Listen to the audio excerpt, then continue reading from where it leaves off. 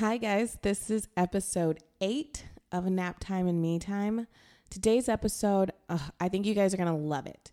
This is basically why I started this podcast. I wanted to sit with other moms and dads and talk about our strengths and our triumphs and all the good and the bad and everything in between about being parents. And that's exactly what Sandra and I do in today's episode. Sandra has 3 kids. 2 of them have craniosynostosis, which we all know that I had to Google, so I did not mispronounce. And one of her kids also has autism, and she's so upfront, to the point, matter of fact, about everything that went on with her 3 kids and everything that's going on with her 3 kids. She's so just transparent and funny and vulnerable in this episode, and I think you're going to love it. We had so much fun recording it, and I think you're just going to really, really enjoy it. So here goes.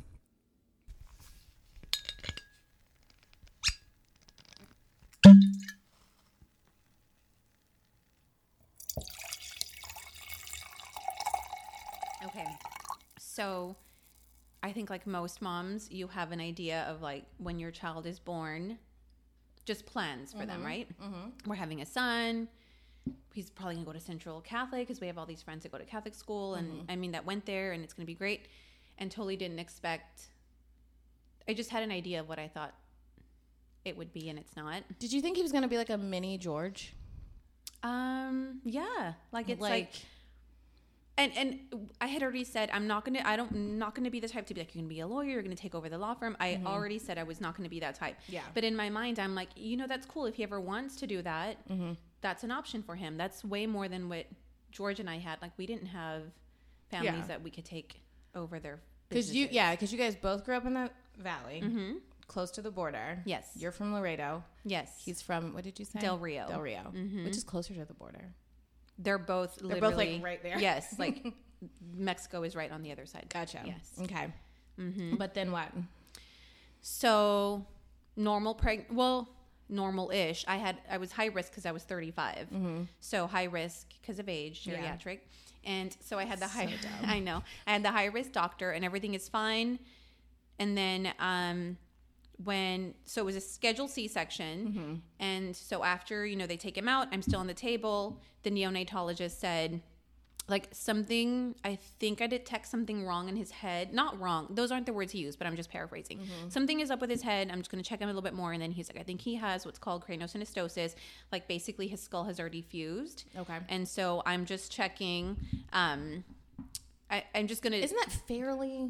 I feel like I've heard it. Is it common at all? I had not heard of it at all. I think it's like 1 in 10,000. And probably those numbers have changed by when I saw that was 2014 when Luis was born.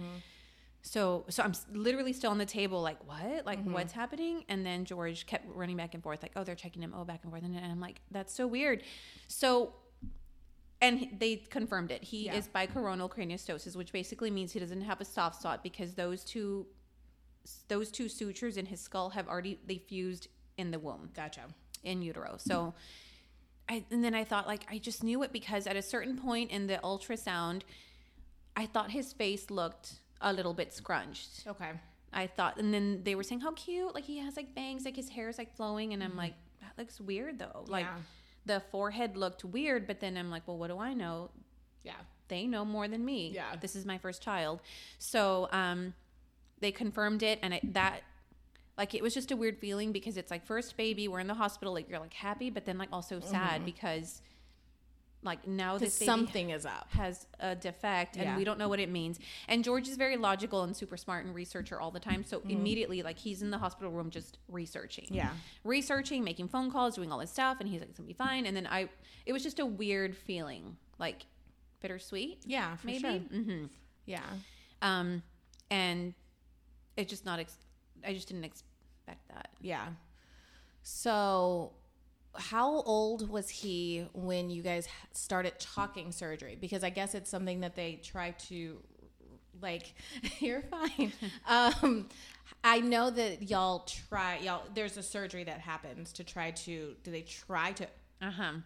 So right away we had like a ton of specialists, which was good. I mean, it was good. We had a bunch of people referring doctors, pediatricians, and our pediatrician then had a bunch of referrals all tied into the same system.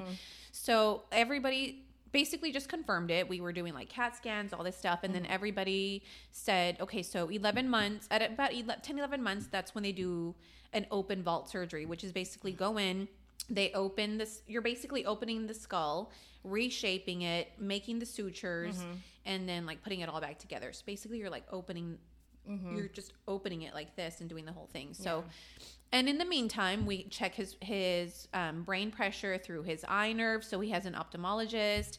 We're constantly checking him, just making sure that the brain. Working. Yes, making sure the brain. So their biggest concern is, does the brain have room to grow because the skull is already constricted? And is there pressure? If there's pressure, then that's concerning, right? So we're just checking it. And so for those first 10, 11 months, we were just making sure that he was fine and everything was fine. So there were more. The reason why I said it, so you're working, is because it sounds like there's probably more appointments than normal. Like a ton. 2 months, 4 months, 6, 9. Yeah. Yeah. So it was weird because it's our first baby. And so that became like normal for us, was all the appointments, all the specialists. Like I didn't know anything else. But we did have a ton of doctor appointments. And it was just... all my bosses have always been amazing, but do whatever you need. Yes, go do it. Take care of it. Yes. And everything. That's good. Yeah. And so y'all did the surgery at 10 or 11 months? We did it at 11 months and, it was an 8. George's, it was closer to 9 hours. Yeah. It was a whole, blood transfusion for him. I mean, it's amazing. Like, it's amazing what they can do. They basically open the skull. It's scary because the brain is exposed, but they're so experienced. It's not even... I mean, to us, that sounds crazy because his brain is exposed. But like our pediatrician said was, at the children's hospital, this is what they do all the time. They work on kids. This is what they do. It's not like you're like, oh my God, what am I doing? This brain is exposed. Like, this is their thing. This is their thing. They know what they're doing. Yes. Okay. So 8, 9 hour surgery. And he was fine. Good. Yeah. And so then business as usual until you... Business as usual. We did a bunch of genetic testing on him. Not usually. With craniosynostosis babies, there can be a genetic syndrome attached to it, and that'll present a whole other host of issues. We did the testing for that, and it was all negative, which was great. Like, we were really excited. Yeah. The geneticist said, so 1% chance of a reoccurrence, right? So good. You want to say it's like cosmetic, we have to fix this and it's fine. And going forward, maybe when he's 6, 7 years old, we may need to do some revisions for like aesthetic purposes because the eye orbit can't really grow the way someone without regularly. Fine, that's fine, And George is always the one who's so positive, and we have solutions. We have resources, we have doctors. Other people don't have that focus on that. Yeah. So fine. Yeah. Business as usual. We go forward. Because so was he wearing the helmet before or after? Luis never had the helmet. He never had the helmet? Mm-mm. So in 2014, the process they normally used was just one cranial vault reconstruction. And that's it. Okay. So that 2014, which is not that long ago. It's not that long ago. Yeah, but that was their best practice then. Gotcha. Okay. So then business as usual. And then I'm checking off all the milestone pages. Like at the pediatrician's office, everything seems fine. Everything is fine. He was kind of a late walker at 18 months, but fine. Yeah. Looking back, maybe there were signs that I didn't see. Yeah, he's the first baby, right? Maybe I missed something. I don't know. But at a certain point, it was like on the questionnaires, he didn't have as many words as someone his age should have. But our pediatrician was still like, you know what? He's the oldest. He's listening. There's no one else to speak to. Yes, and he's listening to 2 languages. Yes, because. So Sandra's kids and my kid both go to the same school, and it's a Spanish immersion school. So even though you're completely fluent, and so is George? Yes. Yeah, and so he hears a lot of Spanish, but he also hears some English. Yes. And so supposedly a lot of times those kids, they're a little delayed in how many words they speak because they're trying to negotiate and figure out 2 different languages at once. So that even isn't a huge red flag. And the pediatrician always says bilingual kids will seem delayed at first and then they just excel, right? Then it helps their brain so much. So this is probably what's happening. And he said usually like oldest sons, bilingual, or even more delayed. So I'm like, okay. Okay. So we're progressing that way. But like it just was those questionnaires. Like we don't have all those certain number of words. It seemed like a lot to me. Like, yeah, 40, 60 words. And I'm like, he doesn't have this. And then we had a lot of friends that had daughters of the same age. And they were like talking. Because Alia they were doing so much more. The same age. Yeah, Alia's like 6 months younger. We have another friend whose daughter is 2 weeks younger. And all these girls are just way more they're just at a different level. And the pediatrician would say, you cannot compare him to a girl. Like girls are so much more advanced and they start speaking. So like I knew it, but I didn't I didn't have confirmation. And it really wasn't until I guess we had Diego, which is my second son. Like he was just talking and having so many more words. You were watching those milestones being hit at the like this was the pace that quote unquote normal. Gotcha. And Luis doesn't have that. So then it was like, okay, he does have a communication delay. He started speech therapy at 2 years old, and it was still he just has a delay. Like it's normal. I mean, it could be normal, and he's getting therapy. And our pediatrician would say, I mean, maybe it is related to craniosynostosis. His brain was, his skull was tight for 11 months. Maybe it is that. Also, that 8-9 hour surgery, 1 week in NICU. Maybe he's holding on to like trauma. We don't understand the brain fully. It's such a powerful organ. Yeah. Maybe there's trauma. It's fine, right? He will be fine. And I think it really wasn't until, Luis he was in speech therapy at 2, 3. Diego is just so much more talkative than Luis was. That's when I think George said, okay, like something's up. Yeah, like something's up. And then I was like, you need to calm down because everyone is, well, not everyone. The pediatrician is saying he's fine. Like everything is fine. Like calm down. It was just, he's holding on to trauma from the surgery and everything, and it's going to be fine. And so really George was the one who was saying, I think we should do more, like look into this more. And I was like, you need to back up. Yeah. He is fine. Yeah.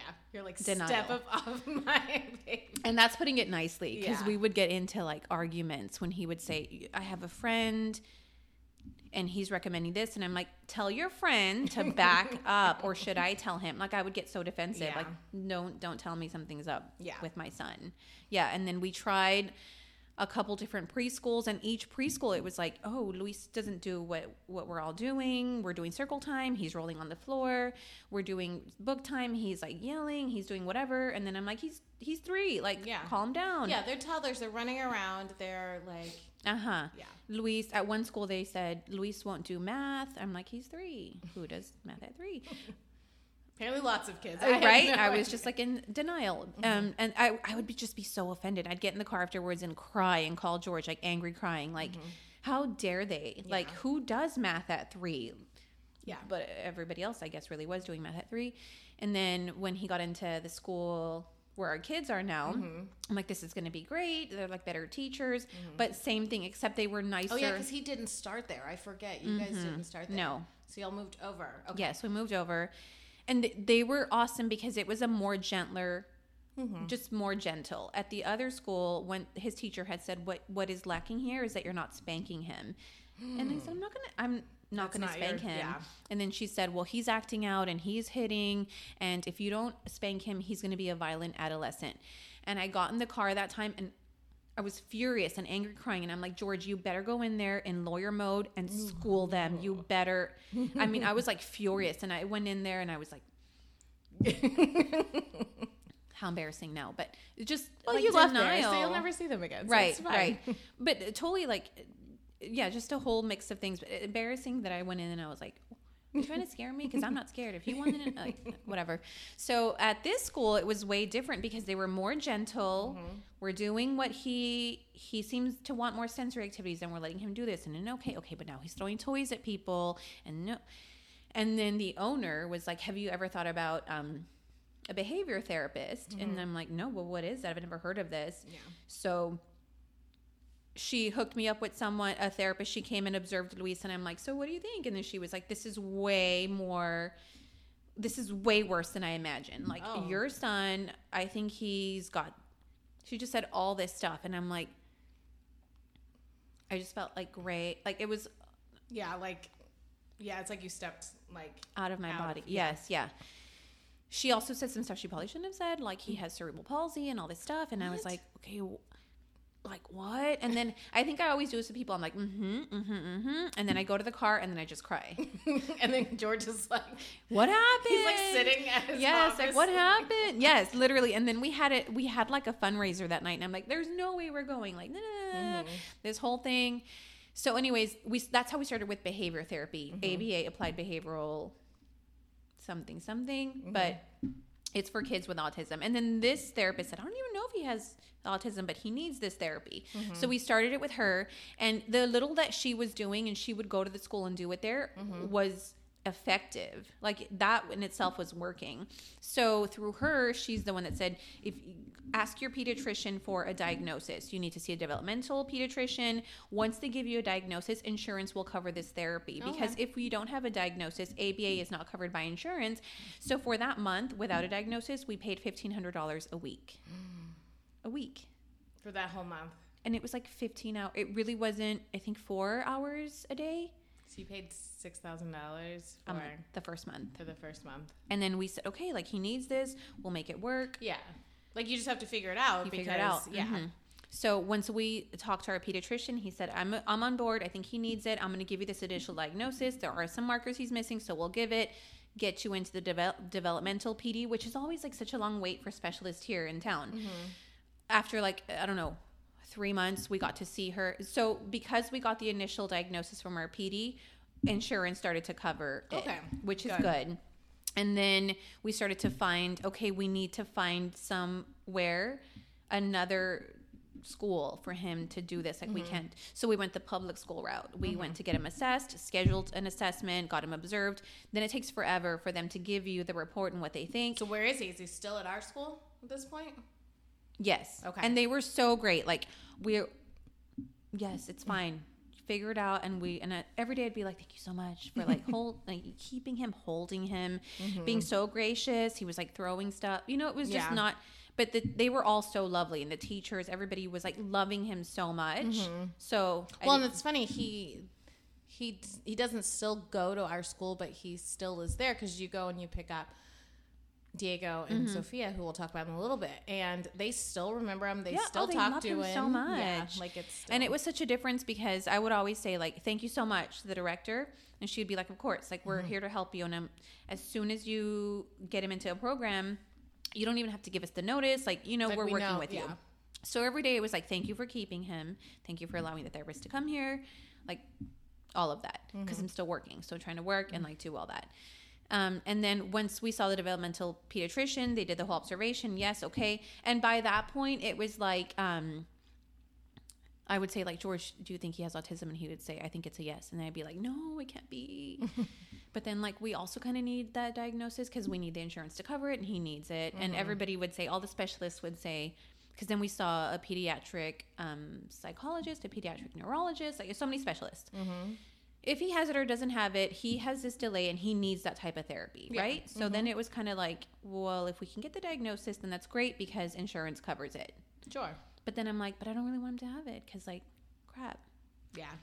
Ultimately, the developmental PD said that he did have it. And by that point, we had already found this private center for kids with autism, where they just do ABA therapy, one-on-one therapy, 6 to 8 hours a day. Individual plan. And do they do curriculum and stuff? Like, do they read and they... Yes, he knows his letters. They're amazing. They do so much. And that's not through the public school system? No. Okay. So we do go through insurance. Good. They bill insurance. We pay a copay every day. We're super fortunate. That's awesome. Yes. That he has this. And so even the school did accept it. The school came back with their assessment and said, we think he has autism. And I'm like, duh. Months later, we know he's at this center and he's good. But basically everybody was on the same page. But when he was already in the school, insurance was already covering, because our pediatrician had given us the diagnosis, but something about it, like I still kept thinking like, but maybe he really isn't, it's delays from the craniosynostosis, and but it's fine, because he needs his therapy, and so we find he probably really isn't. I don't know why. And then when I filled out the paperwork for the developmental pediatrician, so much paperwork, like 20 to 30 pages of like milestone markers. And does he do this? And does he do this? I felt like it was like they were just describing Luis. I felt exposed. I'm like, oh my God, this is Luis. So I'm like filling it out. And then I was just crying because I'm like, he has it. In the office or is it ahead of At time? home. Okay. Crying because I'm like, he has it. These are all these little behaviors that it's hard to describe Luis, but it was like, does he look at a ball and like ignore it, and like just very specific behaviors that you don't even realize until you see them on yes, he does this, he does this, he does this, he does. And I'm like, oh my God, he has it. And so then I'm crying and I'm telling George, like, oh my God, when I see it on paper, it's like real. And he's like, yeah, like I knew he had it. And I'm like, but I don't know, something about seeing it and like answering it was like, he has it. Yeah. So he has it. He's on the spectrum. And they classify him as moderate. Moderate autism. Okay. Yes.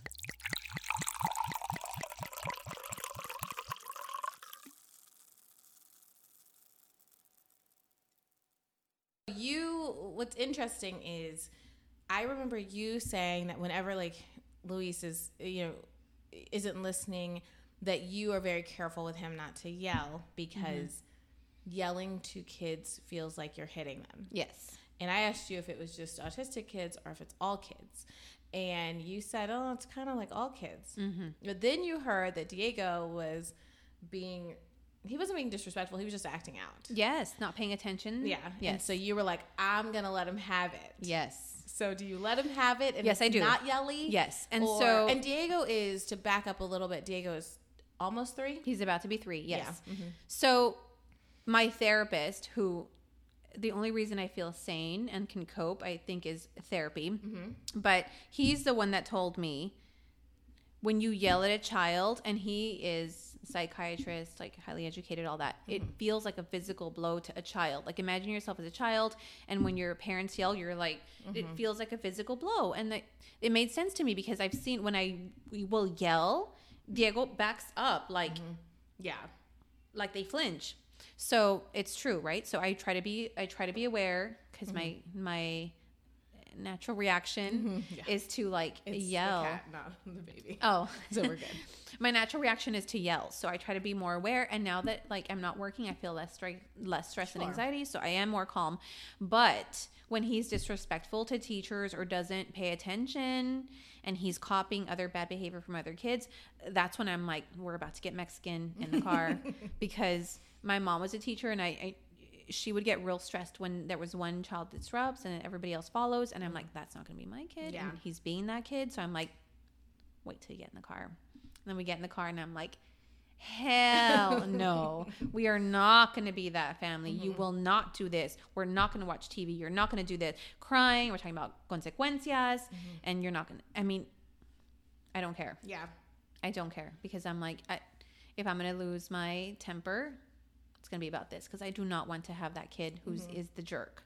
It's interesting. It's like an underarching, because you've listened to, I think, all my episodes. Yes. And so thank you, by the way. You're welcome. But it's definitely an underlining theme in all of the episodes that I've had with Hispanic people. Like I said, if you listen to Cindy's episode, hers is all about how she doesn't want her kids to be assholes. Like Eddie's episode is he talks a lot about how he wants his kids to like be respectful of their elders and all that stuff. And so it's definitely something that I think goes back to the Mexican culture. Like, it's like, that's true. Like, it's true. And there's a word in Spanish where if a child is like that disrespectful, they say maleducado, which literally translate to badly educated. But you're not really saying like badly educated in like an academic or school sense. It means like you're parenting, like you're like, so I'm always like, we will not have a child who's maleducado. Yeah. Like that is no. No. And even when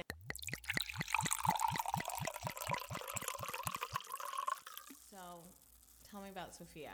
Okay, so Sophia, you're surprised. I cried the whole first trimester. Why? Cried because I'm like, what am I going to do with 3 kids? I literally, and I would tell my therapist, I feel like a a dog with a litter of puppies, like so many kids. 3's a lot. Yeah. Like I never imagined myself with 3 kids, and I'm 40 with 3. I mean, the whole gamut. And you're a very young 40. I know you're harping on 40. That. I know. It's just a weird, like I think 40 is weird. To hit 40 is weird, and then add a new baby and you're like, what? Mm-hmm. So, and then when we found out it was a girl, I was like happy because I'm like, I already prepared myself to have 3 kids. Okay, it's just gonna be a full-on frat house. And then when it was a girl, I'm like, oh my god, it's a girl. And then I felt bad for crying because then I felt like happy. Just so many crazy emotions. So anyways, she's born, and when I was in therapy, my doctor would say, like, imagine yourself, right? So what are your fears? What are you afraid of? And I'm like, I'm afraid that she's going to have craniosynostosis. And he was like, okay, let's walk through that. Like, let's imagine yourself through that and what happens and what do you feel and what do you do? Okay.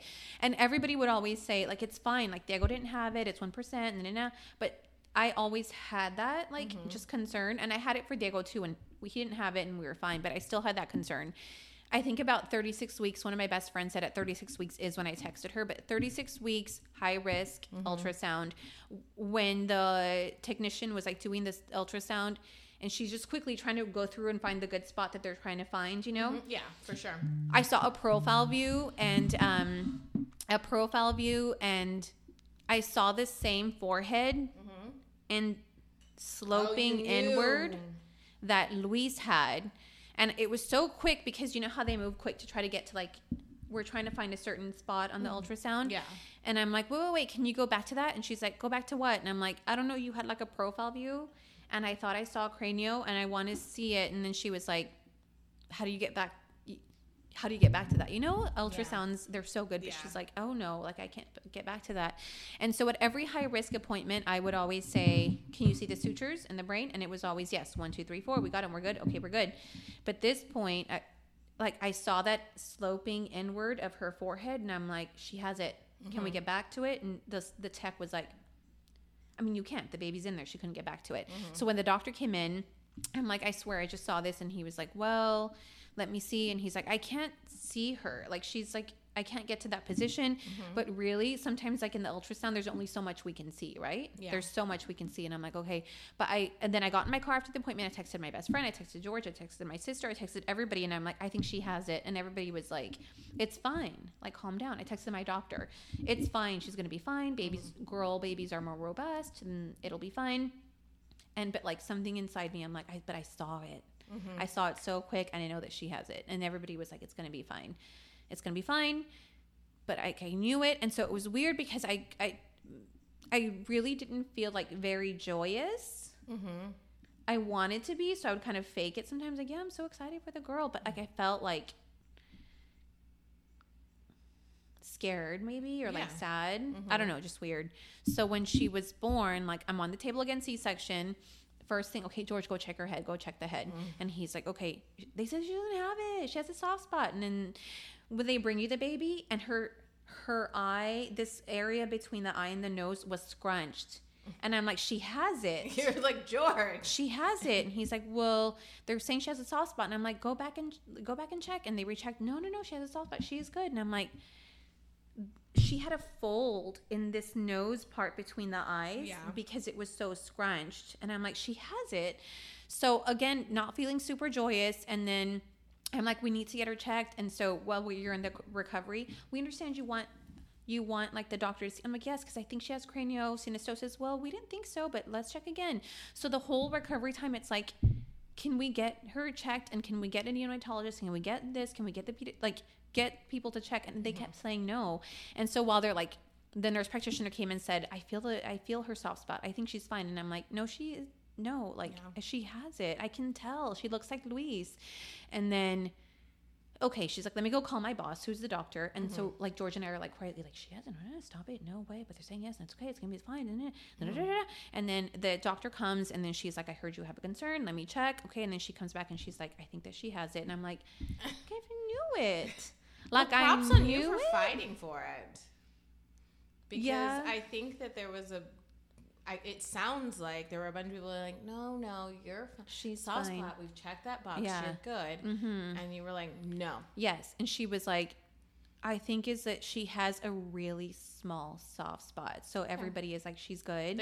They're feeling it. And so they're like, okay. Yes, it's really tiny, but it's there. But she was like, she has it. And so then it was like almost the same feeling as Luis, like crying. Mm-hmm. And you're already emotional. Yeah. So it's like crying and like you're exhausted. Yeah, you're like, oh my God, and like crying, oh my God, mm-hmm. I cannot believe we keep making babies that have these defects. Like, holy crap. Like that whole first day with Sophia, it was just like crying. Mm-hmm. And then my father-in-law had driven in from Del Rio, and it was like, I don't even want to see him. Like, I don't want to see anybody, just my mom, because I don't want anybody. Like, we were like so, I think devastated is the right word. Yeah. Like, again. Yeah. When they said it was 1% chance, but here we are again. So the whole, and then I would tell George, like, I don't want to do this again. Like, I cannot do this whole. You're fine. You're good. Yeah. But she's fine now. Yeah, she's fine now.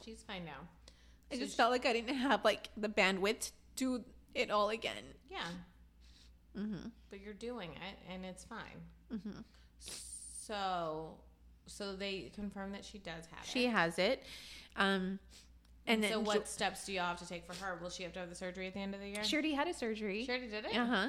So, no, because also I'm like, I don't want to tell everybody all our story because I don't want to be like, oh, this sob story. You know, mm-hmm. I don't want, that's what I felt like. I don't want to burden people with a sob story. Same thing, negative on all the syndromes. Mm-hmm. So in just these 4 years, they have like better practices. Mm-hmm. And so this better practice is have a surgery at 3 months to open the sutures up already. It's not a complete vault reconstruction because mm-hmm. they don't work on the eye part. They just open up the skull basically mm-hmm. for growth.